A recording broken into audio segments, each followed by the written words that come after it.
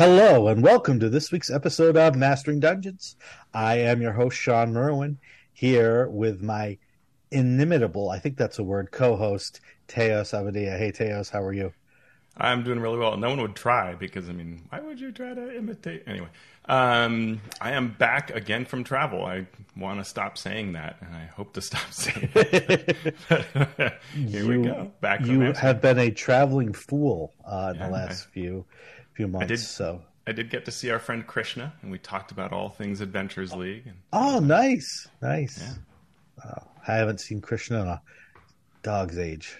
All right. Well, Krishna, if you're listening, hi. I'm glad you got to talk to Teos, and hopefully we'll get to talk again soon. And let's get right into it because we have a very interesting listener tweet bag this week. The first one is from Andy Demps, friend of the show, adventure designer, at Andy Demps on Twitter. He asked this question: if the essential game mechanism can be reduced to hit point damage or prevention, how do monsters justify their existence beyond the flavor text and a handful of scalable stat blocks? And this goes to our point that we were talking about last week that I brought up about, if you try to break down D&D to its essential, what is the game mechanic of it? That's it. And so Andy asked this very astute question, asking the monsters to justify their existence. So we thought it would be a good idea to get an answer from an expert on this. So I am pleased to welcome to Mastering Dungeons a very special guest, Erg the Troll. Erg, thank you so much for joining us. Erg, just stage name. My real name is Cornelius. Oh, that's fascinating. I guess that makes sense. It must be a union thing. So did you get your formal education in monstering or game design? Oh, I misunderstood this. I didn't go to school for games or acting. I have an engineering degree from the Colorado School of Mines. You been in Colorado? Oh, yeah. Colorado School of Mines. That's a very famous engineering school. Wow. Nice time of year. Not mines, though. Mines. Yeah. All that underground living, it sounds like it was in your blood. Well, we have you here as an expert in being a monster in D&D games. So last week we talked about distilling the essence of D&D as a game down to reducing your enemy's hit points to 0 before they do it to you. And this, of course, led to Andy's question about monsters justifying their existence beyond flavor text and scalable stat blocks. So what are your thoughts on that? Can you justify your existence? It hurt feelings, this question. As role of Erg, I've appeared in thousands of campaigns over the years. Audition process is grueling, hard work, good work, but being able to regenerate, unless fire, acid, don't tell people, but that, overall, gives advantage over an ogre to regenerate. And rending, oh, so good. I missed that. There was a time when rend, click, click, boom. That was very good, but it's not part of the game anymore. It's a shame. You should have seen the rending sequences. Oh, splatter. But claw bite, it's okay. Yeah. So it sounds like you're saying that avoiding damage through regeneration and dealing damage through claws and bites is a majority of what you're known for in the 5th edition D&D world. It typecast, but yes, most of my work. Sometimes DM gives me a speaking part. It's a lot of times go eat you. It's not like famous poem, now I slay you, which I think is more what I like to do. I don't get comedy parts or a lot of interests, though I tell you, I am very nice. I like to curl up, hot mug tea. It's really good. But Monster Manual, of course, not mention Vatbrak, troll deity, when talking about me. There's a lot to like about Vatbrak. People don't know about his poetry. Yeah, that's too bad. So it sounds like a lot of DMs think of you as something more than a bag of hit points. At least some DMs do, with the fierce claws and the fierce teeth. What is there more about you that could be in a game? Oh, well, monsters like me, great tool for bringing together all parts of the game. We need to have our math work well, of course, to be part of the core rules of the game. Which, I mean, yeah, it's combat, right? I mean, that's what makes us sort of have fun and laugh and feel edge of seat. But we can also be great elements of world building and storytelling. Like you said last week, when we break down the game to its essence, the player characters, they're the focus. It's fine. I'm okay with that. It's mostly about whether I can kill them or not before they kill me. But that's just the role, and it's up to you to decide how deep it goes. Some of the recent books have tried to help with that. Monsters of the Multiverse and others. Big fan of Van Richten's. Shout out. So how did those other books help you? Well, I get new challenges for my acting skills. I can be a dire troll in some fights, or rot troll, venom troll, spirit troll. I mean, I know some of these are reprints, but it brings new spotlight on them. And every new role I take on that's a little different from a typical role troll, it increases the chances that my own story gets a little more attention. Players maybe think about like, ooh, why rot troll or venom troll? What does it mean? And DMs may play off of it and create a cool story for it too if they take the time. And there's a little bit of Vaprac in Monsters of the Multiverse, so that goes a long way. Wow, that's great. I'm glad we got a chance to talk to you. This has been really enlightening. Thank you for taking some of your pillaging and slaughtering time to talk with us. Oh yeah, thanks. It's nice to get out of the cave, but I gotta go back to writing my poetry. Excellent. Well, there you go. Cornelius came to tell us more about monsters and justifying the monsters in the game as more than just a bag of hit points, even though that's what the game is generally about. What do you think, Teos? Yeah, that was great. My mic wasn't working, so I had a question or two to ask Cornelius, but no, I thought that was great. Thanks for handling that. All right, and thank you for your question, Andy. I hope that helps answer your question.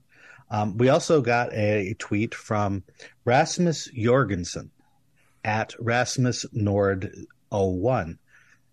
Anyone got experience with epic boons in D&D 5e?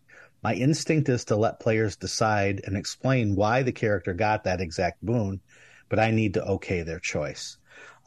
So if you're not familiar with what epic boons are, they're justified in the Dungeon Master's Guide as a way to give 20th level characters a way to gain more stuff, even though they're not gaining levels. And in theory, they work well.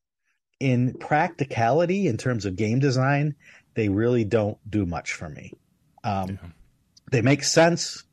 Let's give 20th level characters something to feel good about when they do something, when they complete a quest, when they kill a major monster.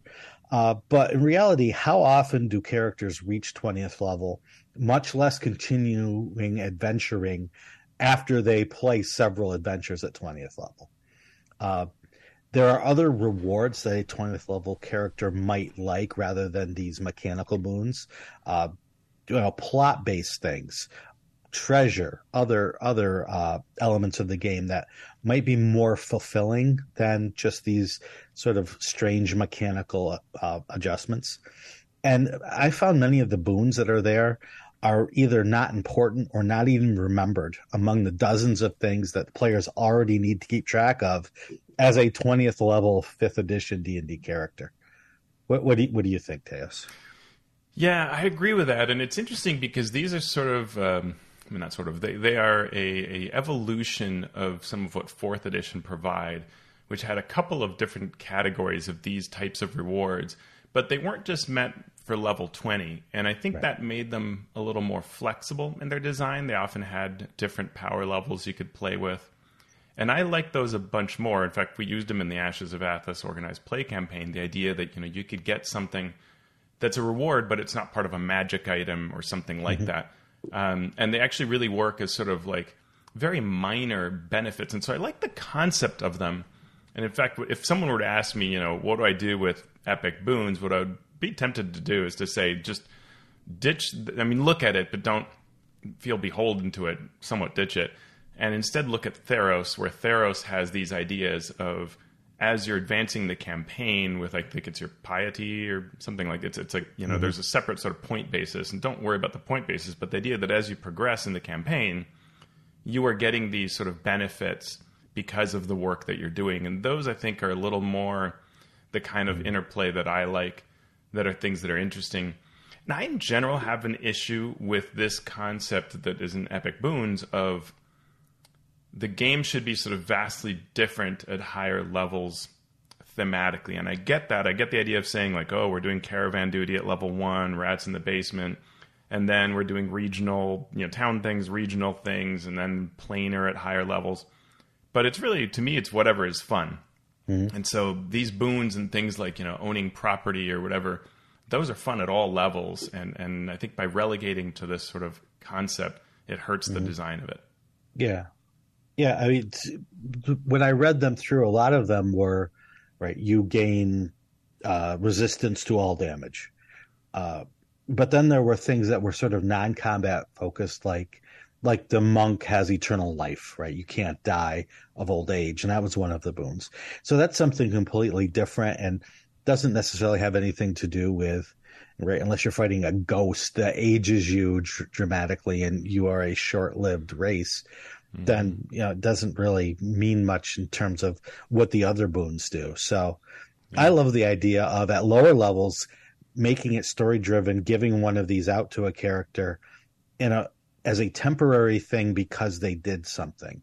And it could be positive or it could be negative. It could be, you know, you plugged up the portal to the netherworld with your head and held it there for an hour while the other players did a ritual to close it permanently. Oh, you get this thing. And, you know, maybe other things happen too. Or you made a deal with this archdemon. And so it gives you this boon, but at a later date it will go away, and at a later date you will owe this demon something. So yeah, that's how I would use these epic boons. And I think the DMG has some nice text about the idea of consider its place in your story and world. But then the boons themselves are sort of flavorless. I mean, your maximum hit points increase by 40. Okay, you know, I'm already 20th level. It's already pretty epic. And if anything, the DM is probably struggling with how to challenge the characters. So to me, it would be, you know, dig into whatever seems interesting and use just as this stuff as the base, like the most basic guideline for kind of concepts, but really work on, like, what is the interesting twist. And I would look to more like fiction and interesting movies and novels as sort of ideas that if you really want to make things epic or higher level sort of enhancements to the characters, then that's what I would go with. Right. The first question is, do your characters, your 20th level characters, need this to keep interest in their game? And if the answer is yes, then the next question is, well, should we do something different from the game for the game if they need this to continue to feel fulfilled by the game? Yeah, and you know, the specific question of, like, whether players decide and explain how they got that boon, I wouldn't do that, right? Like you said, I would dig into the story. To have that feel causal and earned and a rich experience, right? And that part of that is creating interesting things in your adventures and in your campaign so that there are a lot of interesting choices, and some of those can then result in really interesting things, right? If you activate the idol by making a sacred oath, which is what the activation requires, you know, what is your oath, right? If you give something to a fae, what did you give, right? And those kinds of things can change the characters in interesting ways, and that creates a much better story, right? Like, if you don't age, like, that should have a cool story, not just like, and the, you know, God grants you the ability to never age. Oh, okay. And that's not as interesting as if it's because you gave something up or did a very particular thing to earn it, and then it resonates whenever it comes up. Yeah. Yep. I agree. So thank you for that question, Rasmus. Now let's get into our news and commentary section. First, D&D is offering classroom programs. It announced a series of free teaching kits that teachers can use to teach language arts and mathematics through Dungeons and Dragons. These kits are free to download and include a series of programs and teaching aids for grades 4 through 6, and a different set for grades 6 through 8. Most of these programs will adapt parts of the new starter set, Dragons of Stormwreck Isle, in writing and discussion prompts to help build characters, teach about the world, teach about and math and language fundamentals that the game encourages.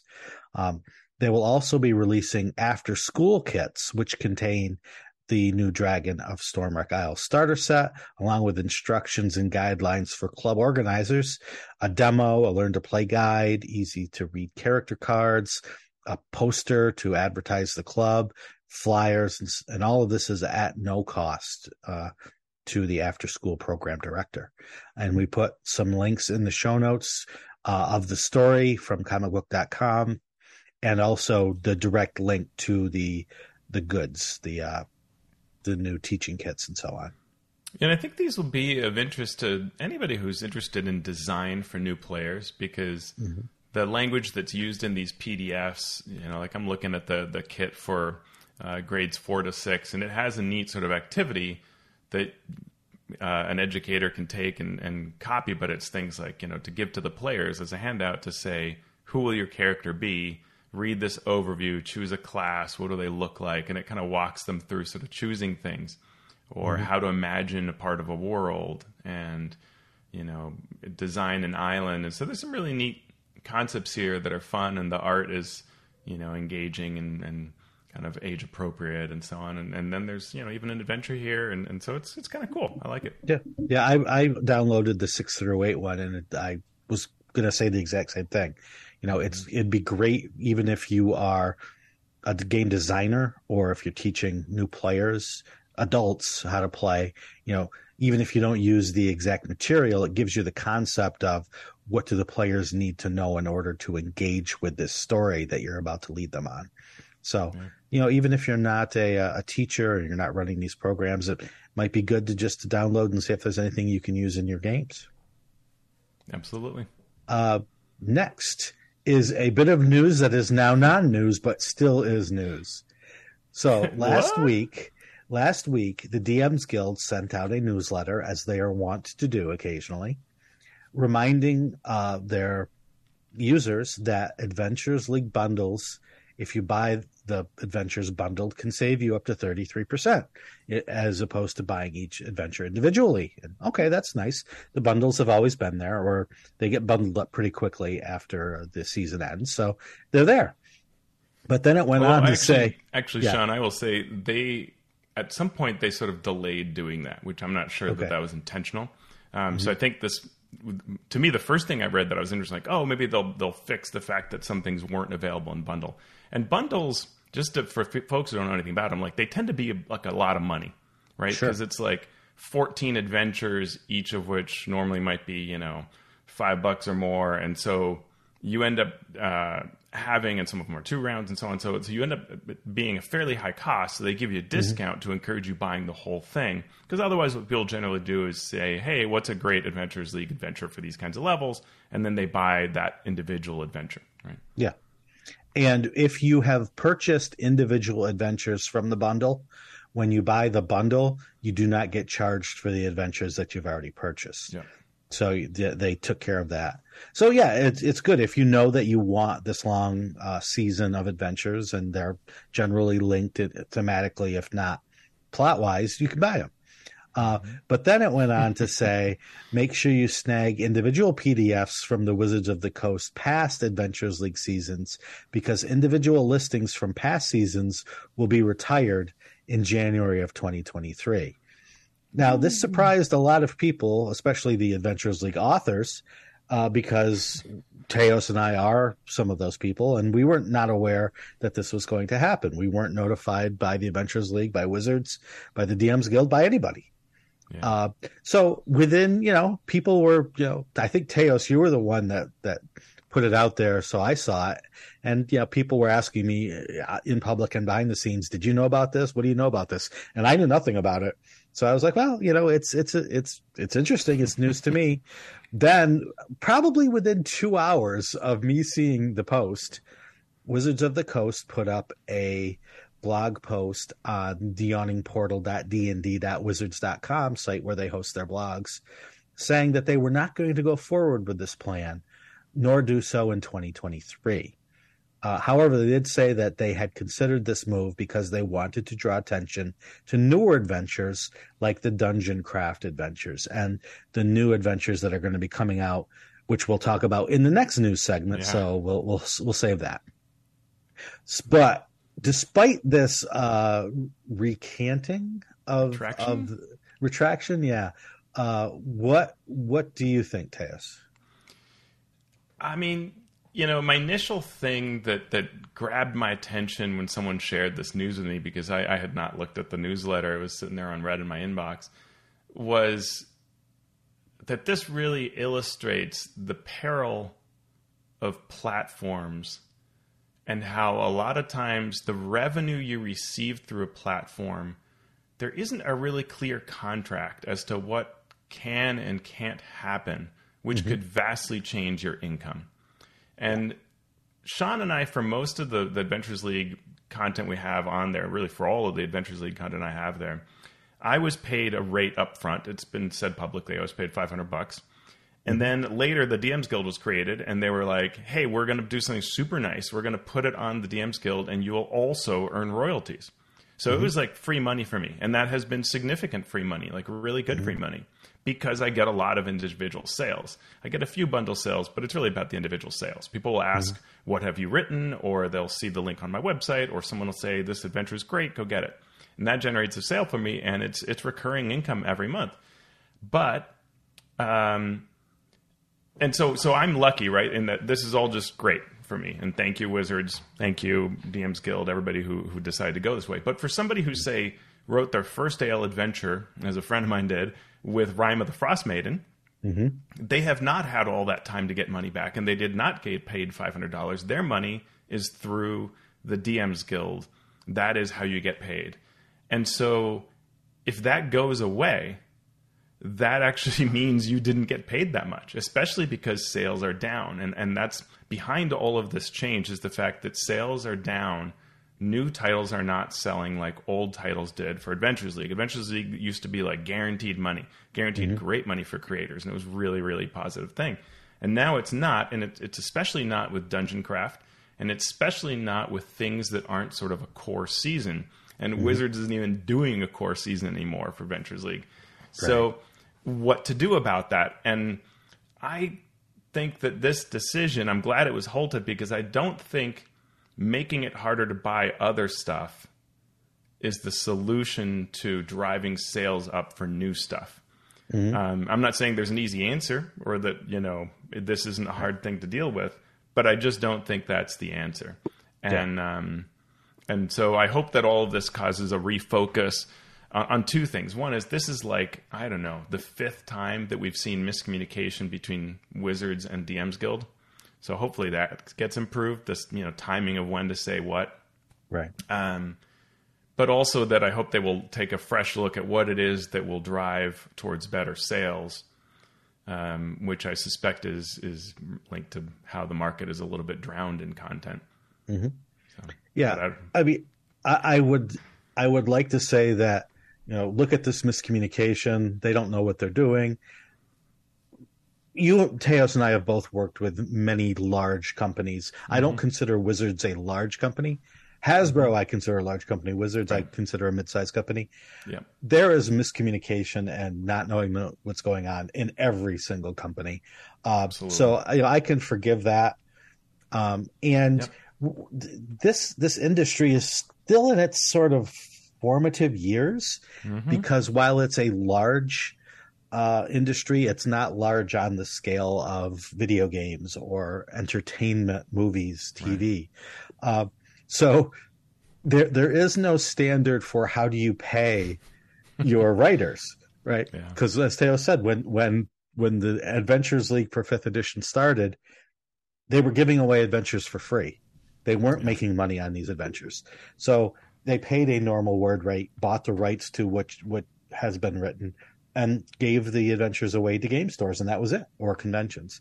And the DMs Guild changed all that. They had no idea that the DMs Guild was going to be the DMs Guild when it started. And while they did pay us $500 for those adventures, they made that $500 back in their cut of the royalties many, many times over. Yeah. So, it's just an interesting world that we live in this role-playing game industry, trying to keep track of who owns what, where can you buy what, do we know that it will still be there? And that's not just these Adventurers League adventures or the DMs Guild content, right? That's the rules themselves. As we go into a potentially digital 6th edition, what is that going to mean? So it's all there. And you could still buy it. Hopefully you will continue to be able to buy it for a while. But it all could go away with the snap of a finger. And that's that is just so difficult for creators to deal with, right? Because imagine that you are writing for one of these new plot lines, storylines that we're going to talk about in our next news segment, and you're looking at this story and this development, and you're thinking, well, what am I going to earn for doing this work? Mm-hmm. And in the past, it was like, well, $500, or it was, you're going to get way more than $500 over time. Adventures League adventures are awesome to write. But then it became, well, it's unclear for something like a Moonshade Isles adventure. You might get good sales, you might not. It's really hard. There are a lot of factors. Right. And I think that's really important to look at, right? And I hope Wizards and Adventures League will look at that and say, and even the DMs Guild, and say, how do we help those sales, but not at the expense of, say, someone who wrote Rime of the Frost Maiden or even older ones? Because the reality is that people do want those. Don't cut off what people want. Let people buy what people want to buy. But how do you drive greater sales for this? And what is behind those lower sales? Is it really because old content exists? Because people love buying new things. I don't think that's it, right? Yeah. So, what drives people to buy what you're creating now? And that hopefully is the focus, which will then help all your creators and solve all these problems, right? Right. Problems are easy to solve when everybody's getting money, but you start taking money away from people, and problems, Yeah. So we've been talking about the Adventures League and seasons and how those seasons are sort of going away. Well, Baldman Games has announced 3 new organized play storylines. And this is what is going to essentially replace the content that was created directly by Wizards of the Coast and the Adventurers League admins. Yeah, and for anybody who doesn't know, the way it used to work is, like, say, when Rime of the Frost Maiden came out as the main storyline adventure, then the main season for Adventures League was also Rime of the Frost Maiden, and you got around 14 adventures that sort of created a parallel story. And that was cool because DMs and players who wanted to do organized play could just do that version of it, right? Or they could do both. Or a DM who is running Rime of the Frost Maiden could buy those adventures to come up with fun extra storylines and encounters and things like that using from that content, which I would often do when I ran the hardback adventures. So that's all going away and being replaced by the following. Yeah. And even when those seasons were coming out through Wizards of the Coast and the Adventurers League admins, Baldman Games and some other organizations, Gamehole Publishing, were allowed to do their own sort of storylines that were separate from the main content, but still Adventurers League legal.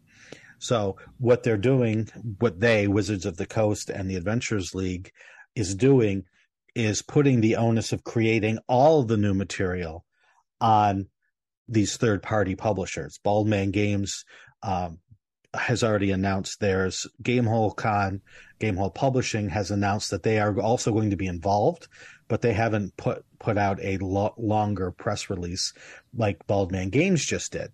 So Baldman Games will be working on 3 separate storylines for 3 separate campaigns. The Moonshade Isles storyline, which is going to be a sort of revamp of the Moonshade Isles adventures that they've already put out. But it's a new campaign within those Moonshade Isles. The coordinators for the storyline will be Paul Gabat and Savannah Houston McIntyre. They will also be doing the Dreams of the Red Wizard storyline that had been previously headed by the Adventures League admins. Cassandra McDonald and Mitch Smithson will be the coordinators for that. And now they will also be doing a Dragonlance storyline starting in late 2022. The leads for that, the coordinators for that, will be John Christian and Alan Patrick, a former Adventures League admin himself. So all of this will be introduced officially on Sunday, October 2nd at 8 p.m. Eastern Time on Twitch. So if you want to hear all about that in grim, grisly, vast, and wonderful detail, you can use the official Baldman Games Discord to learn more. You also, if you're interested in this, will want to consider attending Winter Fantasy, which is the Baldman Games official convention happening February 1st through 5th. And Gamehole Con, Gamehole, again, will be doing their Border Kingdoms storyline. And that convention is happening October 20th through October 23rd of this year. Yeah. Anything else? No, very exciting. I think a lot of people are going to be looking forward to these 3 storylines. I am curious whether 3 will prove to be too many or if that's a good amount of content. I think it's hard to say. We'll see. Yeah. I still miss storylines in my brain, but I have loved the Moonshay's storyline. I've enjoyed playing the bits of the others that I've played, so we'll see how this goes. Yep. I'm super excited for the people. Just want to say, like, a lot of these are folks who have worked hard behind the scenes at things like Virtual Weekends, DMing, or in Baldman Games, really learning how all of organized play works. And so this, for these people, and congratulations to all of you on being selected for this. And it represents the hard work you've done, which is really cool to get to this point where you understand how organized play works and the storylines and everything. That's really great. Right. So. I was pleased that when I read the names, I did not know many of them or not know them personally. I knew I'd seen their work and they've done good work in the past. So I was happy to see that a bunch of new and different voices are being represented here by these coordinators. Very happy. Same. I know a lot of the work that they've done behind the scenes. I've seen their names in that regard, but they aren't, like part of, say, like a buddy network, right? That like everybody always hangs together at the conventions or anything. It's not necessarily that, and so it's great. For sure. Good to see. The last bit of news: Wizards of the Coast is hiring for D&D a new community manager and a new producer. No salary information was given on these, but you can find them on our show notes. We have links to both of those things. Or if you go to Wizards of the Coast website, you can just go to the hiring section and see all of the new and existing jobs that are out there in D&D, Magic, and mostly digital now, but still a lot there. Yeah, it's interesting to me that people are these days leaving Wizards of the Coast with very little fanfare. So, like the producer, I recall, was someone that we talked about on a show not that long ago about how exciting it was that they were joining and the background they brought in. And then I just remember seeing them tweet that they were going on vacation. And then, like, their title changed on their Twitter page. And so that's very interesting that these sort of changes often happen like that, where neither the person nor the company are sort of saying that this person has left, and then eventually there's a new job posting. Yep. Okay. And, I mean, there are rumors swirling, as there often is when a new edition is being worked on, that people are coming and going. We're going to wait and see if there are any official announcements for some of these rumors. But like I've said many times, this industry is getting more and more interesting. And with the new edition coming up and with D&D getting a higher and higher profile, both in the world of culture and in the world of business, it's going to be interesting to see how everything shakes out. Yeah, but let's get into our main topic. Let's talk about D&D the game. We are going now to a new chapter of the Player's Handbook in our 5e Revisited series. This is chapter 4, and it's all about personality and backgrounds. And we are going to look at those things with the lens of where has the game been, where is it now, and where could it be going? So, chapter 4, there are 3 parts of chapter 4, personalities and backgrounds: character details, inspiration, and backgrounds. And at first I read this, I'm like, okay, this is going to be a quick chapter. We're going to fly through this. And I was like, wait, let's slow down and let's actually think about this. And let's talk about what these things are in the game, what they could be in the game, what they're not in the game, that they might be in other games, and so on and so on. So, and I think because, go ahead. If I could just say, like, a lot of editions of D&D did not have this at all, or had it in a very different way. And so it's we've been in 5e enough years that it's easy to sort of forget how new this section is and what it tries to do and how it goes about it. Right. So let's do what I always like to do, and let's take a step back and say, when I look at this now as a game designer, I'm looking at it through a threefold lens, a 3-lensed microscope. I don't know. There's 3 in there. It's what over each other. I like it. Yeah. Mm-hmm. It's what are the mechanics? What's the story? How is the story brought out through mechanics? And then what's the world building implications of what you're saying? And how does that world building meld with the story and the mechanics of the game? Mm-hmm. So with all of that in mind, here's what the book, the Player's Handbook, says about character details. Characters are defined by much more than their race and class. They're individuals with their own stories, interests, connections, and capabilities beyond those that class and race define. This chapter expounds on the details that distinguish characters from one another, including the basics of name and physical description, the rules of backgrounds and languages, and the finer points of personality and alignment. And, that right there covers pretty much everything that they're going to talk about, in the following chapter. Yeah. And then so they even give us, I just say, they give us an example, which throughout the early section, especially in chapter 1, but here and there, they will give us these sidebars that are from the Crystal Shard series of novels with Dries Do'Urden and the companions. And they give us this Tika and Artemis contrasting characters, saying that they're both fighters, but look how different they are, which is funny because Artemis is an assassin and was recast as a fighter so he wouldn't die and be removed from the novels when second edition came around and removed all assassins. But it gives you this example of how different they are, where they grew up, what their background is like, and how they end up being significantly different despite being both human and both fighters. Mm-hmm. Yeah. Which brings me to the other point that I like to make, which is D&D is it's a game with a storytelling problem, or it's a storytelling game, storytelling narrative driving machine with a game problem. Yeah. And that's the main tension of D&D as a designer, is how do you meld those 2 aspects of it? Yeah.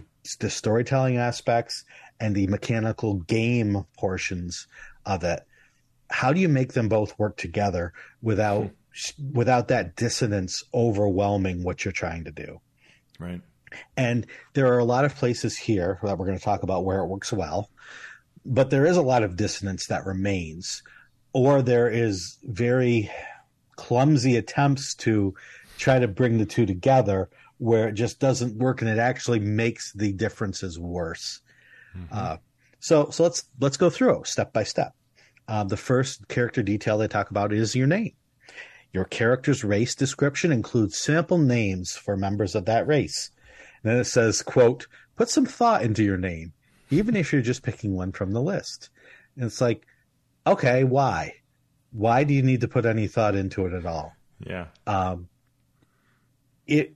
This is where you could actually say what I just said, right? Mechanically, it probably doesn't matter what your name is, but think about the world that your character's living in and the stories that you want your character to participate in. Work with the DM to come up with a name that shows that. So all of my players generally choose silly names, many of which I cannot say on the air, and that's fine because that tells me as the DM the type of game they want to play. So it's fine that they choose silly names. Right. Now, if you choose a silly name with a group that wants to play a serious, dramatic, epic tale, that's a problem, right? So that there's the opportunity to say this, that different people play different ways, and show that via this, what looks like a relatively simple thing, a name. Yeah. There's the chance to show what the game can be for different people, and they don't take that opportunity. Yeah. Yeah, agreed. Yeah. Next, they talk about sex and gender. There are no mechanics tied to sex and gender, as there once was in the history of D&D, as it should be. So that's fine. Any thoughts on that? Any notes on that? It's nice that the 5e player's handbook uses the example of the god Corellon Laurenthian as being androgynous, and so that there is a lot of flexibility here in how you look at things. I think that's a nice way to provide that example, because it's sort of canonical. It's the world is this way, right? So you can embrace the world that way. It's fine. I think this is pretty good, actually. I think you don't want to necessarily... This is not the place to go in deep about the many experiences you can have with gender here, which are important for characters. And I've had players tell me how important it was for them to be able to, experience the fluidity that D&D allows and things like that. And there are a lot of interesting things you can do in the game with it. But that is probably something to put in the Dungeon Master's Guide rather than here. So I think this is pretty good. Yep. Next, it talks about height and weight, and there are charts that you can roll on to, for each race, get your height and weight. You roll, I think it's what, 2d6. I don't have the chart in front of me. I think it's a roll 2d6 and add that to your minimum height, and then you roll 2d4 and you multiply. Varies by race. Yeah. So yes, but varying by race. So like the dwarves, you add 2d4 to your base height.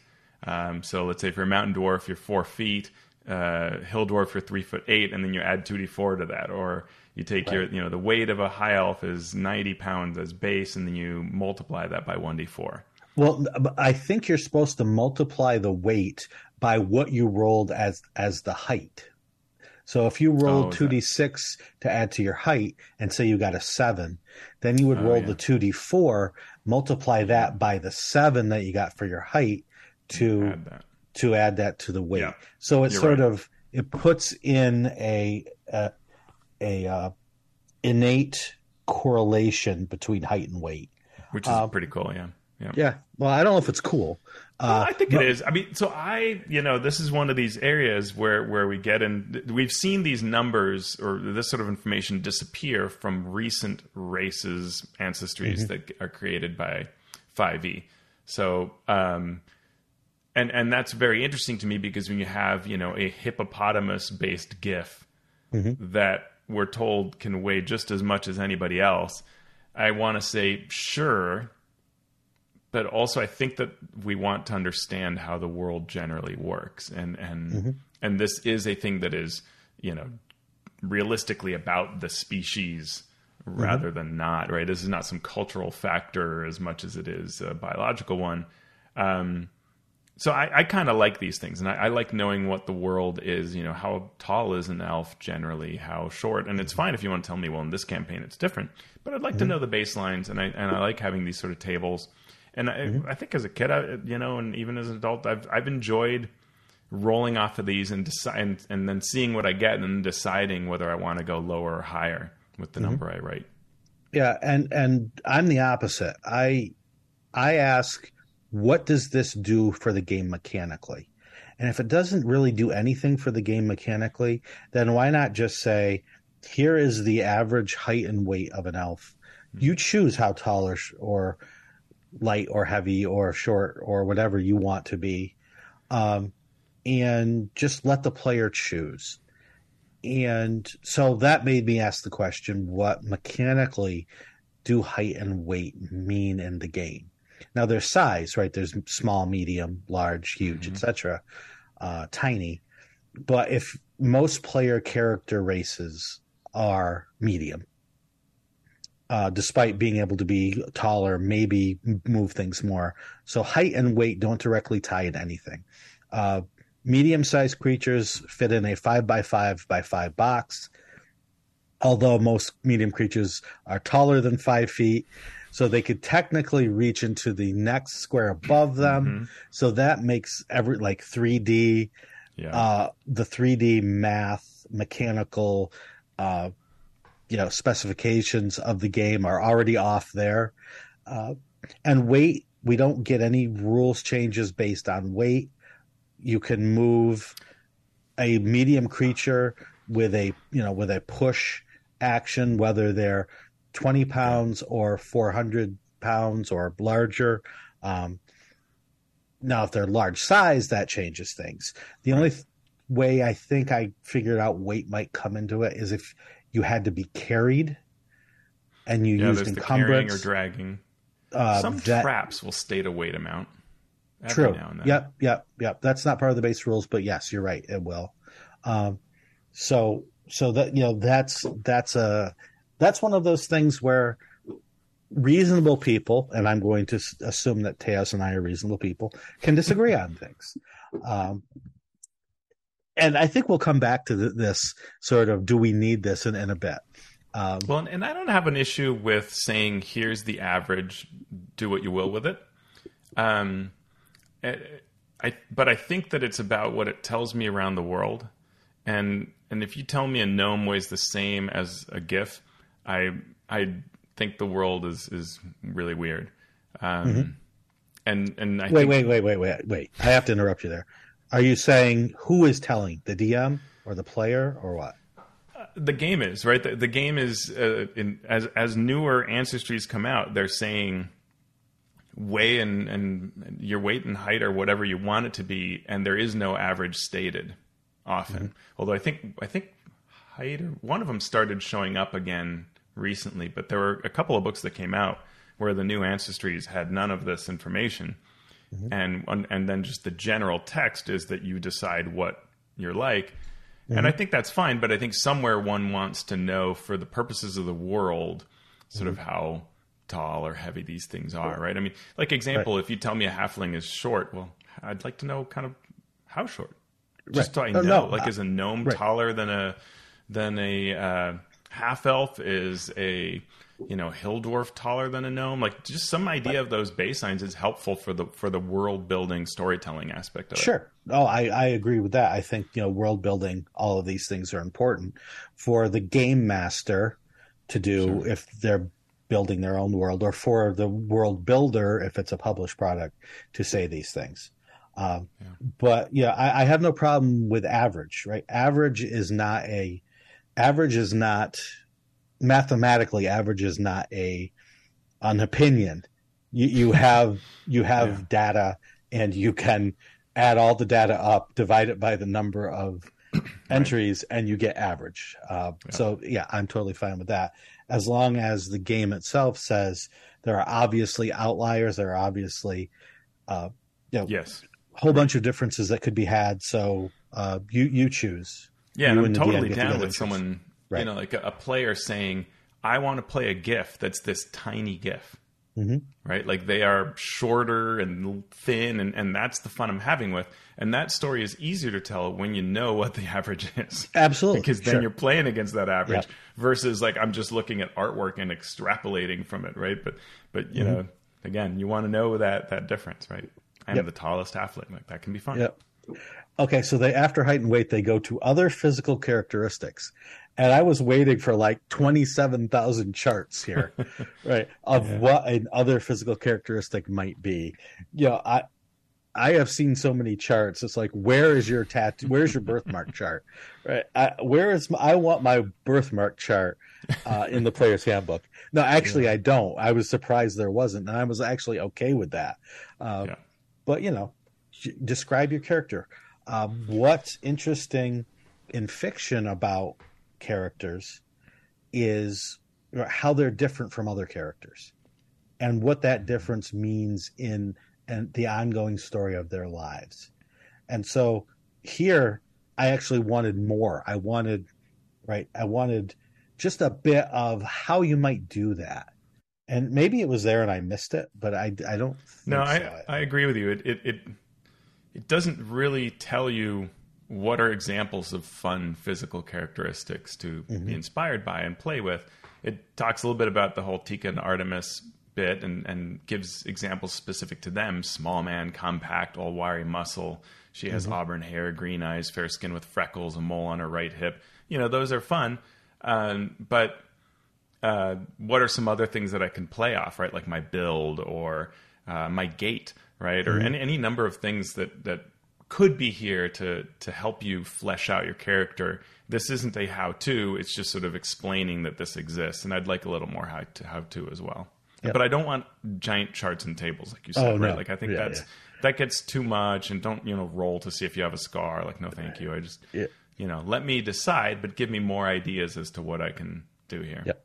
All right. Next is alignment. Now, you and I have had many discussions. Go ahead. I'm going to back up and add one more thing, which is one of the sort of secrets of character creation is having factors that lean into your concept. And that is something that isn't here that could be, right? That if I am trying to create Artemis, who is a sort of assassin type, having that small, compact, wiry muscle build leans into that story and furthers it, right?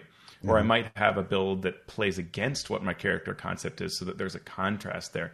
That kind of thing also would be nice to have in somewhere in this chapter. Mm-hmm. I remember playing an assassin in a first edition game, and the DM made us roll our height and weight on a table. And my assassin ended up being like he was a human, but he was like 7'4" and 120 pounds or something ridiculous. And I was like, the whole point of me playing this assassin was somebody who blended in and wasn't noticeable. And then I roll like this thing that is so outside of the average, but since the DM forced me to roll it, I had to end up playing with it.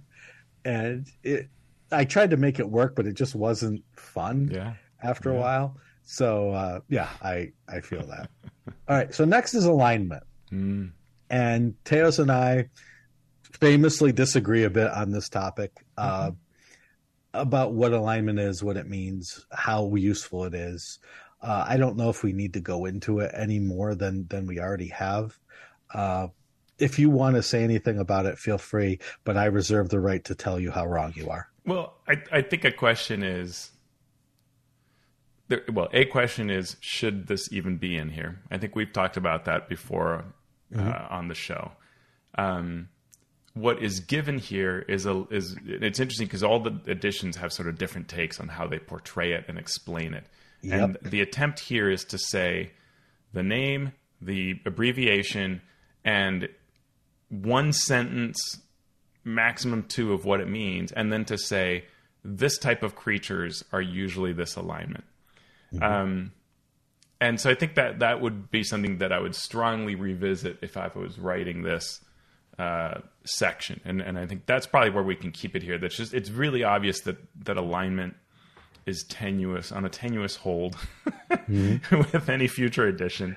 And you want to really look at, if you're going to use it, what are you trying to tell with it? I will say, and I've said this before, this is where I think you and I really agree, is I really believe that you can take most players out there that are playing 5th edition and say, out of the blue, just say, what's your alignment? And they won't know unless they look at their character sheet. And they might have to look at their character sheet to remember where it is, as I did this weekend. I was like, oh God, what is my alignment? And I couldn't find it. And so that's where, I think we both agree this is a section that needs strong work, and you'd want to have a couple of meetings on this minimum to design an approach around it. Yep. Next is languages. What languages can your character speak? And my thought on this is, how often do languages come up in games? We talked about this on the Eldritch Lorecast last week. Somebody asked a question about languages.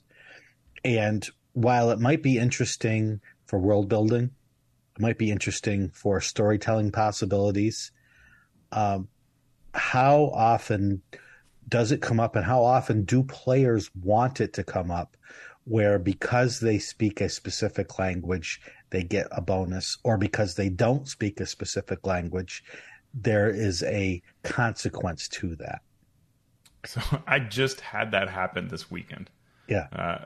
Yesterday I played a game with Keith Amon, sort of play testing or previewing the layers that he's creating in his upcoming book. Okay. And we did not know what we were going into ahead of time. So we made characters, and we tried to have a spread of languages because we thought, we may need information from people. And that was all very sound thinking. But then when we knew suddenly what layer we were going up against, when that was revealed, the people who were the most persuasive or otherwise capable of speaking to characters were not the ones that spoke that language. Mm-hmm. And it was a big hindrance. In fact, it's probably the main thing that we failed at, was that ability to interact with them. Even though I had a helm of comprehend languages and there were a number of things, we just couldn't get information from these creatures at the times that we needed them. And so it was quite critical. And it reinforced to me something that I've often felt with 5th edition as compared to 3rd, where there are very few languages you learn, and you don't get more over time generally.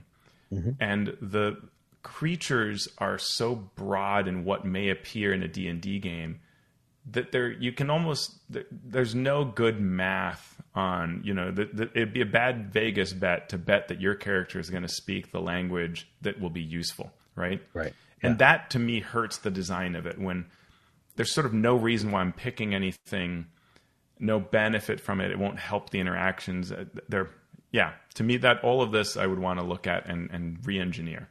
Mm-hmm. Yeah.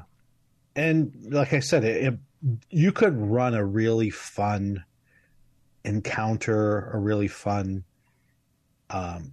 you could have really fun interactions because of language incompatibilities, right? Only one character can speak to the Celestial, and he's or she is not translating correctly for the party, right? Yeah. Right. So you could have some fun role playing, but what this language thing does to make it work is forces the DM to figure out how to reward characters who might spend resources to get the extra language, or how to have consequences that are reasonable for players that don't. And what's reasonable for one person is not reasonable for another. Oh, you failed the entire mission because nobody spoke Dwarf. Right. Is that something that a DM would want to do and players would be happy about? Mm-hmm. I don't know. Yeah, it's tough, but and that's where the DM side of things, the game can easily have good advice for that, but it's telling to me that there is a flaw on the player side of things as to these choices, that sort of the list of languages is too big, the applicability is too low, and I would want to change that. So either grant more languages, which 3rd edition I think had the problem of it. Almost everybody was a linguist, right? Or many characters were linguists, especially with high intelligence scores. Yep. And so then it became almost implausible. It's one thing when the wizard does it, but when, a lot of random people would just have a lot of languages. Or you have to change how monsters speak things. And so it's an interesting issue here. I think also, if I'm a new player, a lot of these languages, I don't really understand the choices I'm making. Mm-hmm. And so maybe I'm forcing some choices here that not only do they not really carry great mechanical weight or importance, but I don't even have the basis for making these choices. And more experienced players can probably go like, well, there's often stuff written in an abyssal or infernal. Mm-hmm. So, and that brings up a good question. Do you create a system where there are certain languages that you can talk with anybody? It's sort of like a common, but like elf, dwarf, orc, gnome, halfling. You can communicate even if you don't know the other languages. There's a second tier of languages, draconic, giant, so on and so on, that you can't take at first level unless it is specifically given to you. Right. Then there's a third tier of languages, abyssal, infernal, celestial, where you need a specific, there's only one way to get it, and it's a class feature or a feat, and that's it. And then you can say, all right, now in my design, I'm going to make sure that if somebody has those tier 3 languages, they're going to be rewarded for doing that in the adventure that I wrote. Yeah, I don't know. Yeah, that's interesting. The last thing that we will talk about today are personality characteristics. This is the personality traits, ideals, bonds, and flaws that made their first appearance on the front of the character sheet for 5th edition. So what I want to reiterate what I said earlier is that really good fiction uses these characteristics as a way to heighten the drama, the comedy, the tragedy of stories that you tell, right? Hamlet is indecisive. So therefore that whole story plays out for that reason, right? Hubris, all of these things, the fatal flaw that someone might have is important. The Three Stooges and Abbott and Costello and Dumb and Dumber, right? They're not intelligent, and they succeed because that they aren't intelligent. It's not, they don't just overcome it. That is their trait. Right. So comedy counts on that, right? So all of these things are super important for the storytelling portion of the game. And I think it's good that they tried to add that. It's good that they added them. I'm not sure if they were put to the best use they possibly could have been. No, yeah. I agree with you. I think there are a number of things going on here that weaken the effect of the design. One is there's just too many of them. You generally have 2 personality traits, an ideal, a bond, and a flaw. And that is more than even the player can remember, but the DM will find it impossible to remember all of these across even 4 players, let alone 6. And even if you write them down on a spreadsheet and tape it to your DM screen or whatever, you are going to struggle to play off of them because even the players aren't remembering them well. Right. And so the system just breaks down. It stops being a tool and it stops being influential or fun to play off of beyond maybe the initial exercise of a player thinking through who their character is, but they're not good tools. And so I would love to see these revised. And if I were working on an edition, a new version of 5e, I would do away with these and recast them. I might keep 1 or 2, but I would change this and I would look at, this is already an attempt to sort of use things that I think we learned from other RPGs, especially indie type games.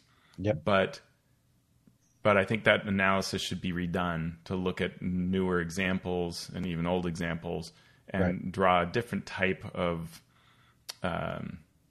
put together a different type of thing here. Like if I look at 13th Age, one unique thing, that is far more effective for a way that a player will convey who their character is constantly throughout the game, and everybody at the table understands it, and the DM certainly understands it. Far more effective, and it's just one thing to remember. And so I think that's the kind of thing that I would want the team to relook at and redesign. Yeah, I think they made steps towards that by tying it to inspiration, by tying these things to inspiration. But I think it was sort of a half measure or maybe even a quarter measure. And like you said, the game didn't go far enough in tying these things to the mechanics. Like in Fate, all of these things, the personality traits, ideals, bonds, flaws, these are all called aspects in Fate. Yeah. And the way that you use these are the way that you gain benefits. These are your stats almost in Fate. Yeah. So if your personality trait is hot-tempered and quick to act, you can use that to say, since I'm hot-tempered and quick to act, I'm going to use this Fate point to gain this bonus. Yep. And the game itself relies on you using that bonus. You're not going to succeed unless you are using those bonuses constantly. Yeah. And those can be used against you by the DM or by the game master in this case, to get those fate points back after you've used them, because the game master can say, well, since you're hot tempered, I think that you would attack this guard for insulting you. And then you'll have to deal with the consequences, but here's your fate point back that you can use later. And the inspiration mechanic, which we'll talk about next week in detail, was that quarter measure to try to use it. But since D&D is such a different game, all the inspiration is give me inspiration, please, so I can gain advantage, and then use advantage incorrectly to gain a really huge reroll benefit. Right. And it sort of lost its connection to this should be what the character is, playing who the character is. Yeah, no, I agree. Absolutely. It is, in theory, a 1-2 punch like Fate has, but it is not at all. In 5th edition, it is not at all an effective thing. And all of how inspiration is wired fails to really pivot or play off of these personal characteristics. And so it all just ends up being background that it's not even, it's not even, nothing comes to the surface of play. It is literally background, but forgotten background. Mm-hmm. And I would want to really strongly look at redoing these things if there's a new edition. I don't know if they will, because the language, and it's amazing the amount of real estate devoted to this. Like, this section in chapter 4 is not so big when it comes to personal characteristics in this part. But when you get to the actual backgrounds themselves, each one comes with tables for all of these personal characteristics, which is an enormous amount of real estate being devoted to it. And then the DMG refers to these same types of personality traits as ways to flesh out NPCs. Not that they get inspiration or anything like that, but it's a way to define them. Yeah. And so it's actually a really big kind of section, number of pages for what it does, which is always bad. When you do enormous amounts of real estate for something no one is really using. Yeah. And I'm sure with the designers who are there right now that I know of, they know about these games, these other games. They know all of this that we're talking about. And it's a question of whether they will be allowed to fix this in the upcoming edition. Hopefully they will. Yeah, I hope they do. I mean, there are always reasons why you may say, well, this is too fundamental a change when we're not doing a completely new edition or something. There can be reasons why you choose to shy away from it, but I would lean towards wanting to do that. Yeah.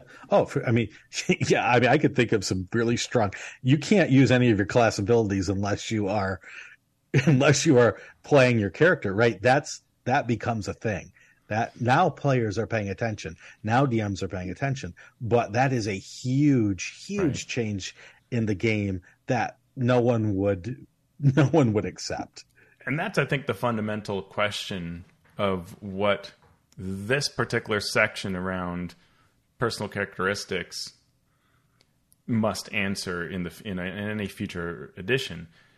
Is this an aid to is this process, content, whatever, just helping me make an interesting character? Because there are a lot of ways to do that, right? And I don't know that this does that particularly well. Is it trying to create mechanics, like you talked about, not the story, but the mechanics that will propel certain types of play and engagement? It's not doing that well, but it could. And how to go about that so that it feels fun and great, like it does in Fate, but doesn't feel problematic like it does when you tell the paladin that they're going to, forever lose their powers because they did a thing that the rest of the party's telling them to do, right? You want to, how do you balance that out, right? And great games that do things like inspiration or flaws or things like that are things where it feels like really quick and fun. And you're like, ooh, wait, I've got a career in this thing. I want to make this thing happen in this scene. Swinging from the rope should actually be easy for me because of the following thing. And yeah, absolutely. Great. Go for it. Right. You get a little benefit to chuck in and your die roll is better. Right. What that thing is can function a lot of different ways. You can design it a lot of different ways, but yeah. Don't see it here. Awesome. Well, that is our time this week. Next week, we will finish this chapter talking about inspiration and backgrounds and get into more news and views. So, Teos, thank you for sharing some time with us yet again. Thank you, Sean. And thank you to all our listeners out there. And thank you to our patrons. You can become a patron of the show by going to patreon.com/MMP. Teos, where can people find your work on the socials? Well, you can find me at alphastream.org. You can also find me through the link on alphastream.org on YouTube. This week, I am going to create another Success in RPGs. So that'll be fun. It's going to be on freelance rates. So I think it'll be interesting. Yeah. I don't want to spoil whether they're good or not. You'll have to watch to find out. How about you, Sean? Where do we find you? You can find me on Twitter at Sean Merwin. You can follow the podcast Twitter at Mastering D&D. You can hear our voices in many places, including hopefully on YouTube with the Misdirected Mark YouTube channel. So, Mastering Dungeons is a Misdirected Mark production. Hey, Teos, we've talked to Cornelius. We have talked all about traits for characters. What are we going to do now? Yeah, I think I'm going to go hang out with Cornelius and write some troll poetry. I think that's a great idea. He had a lot to say. Mm-hmm.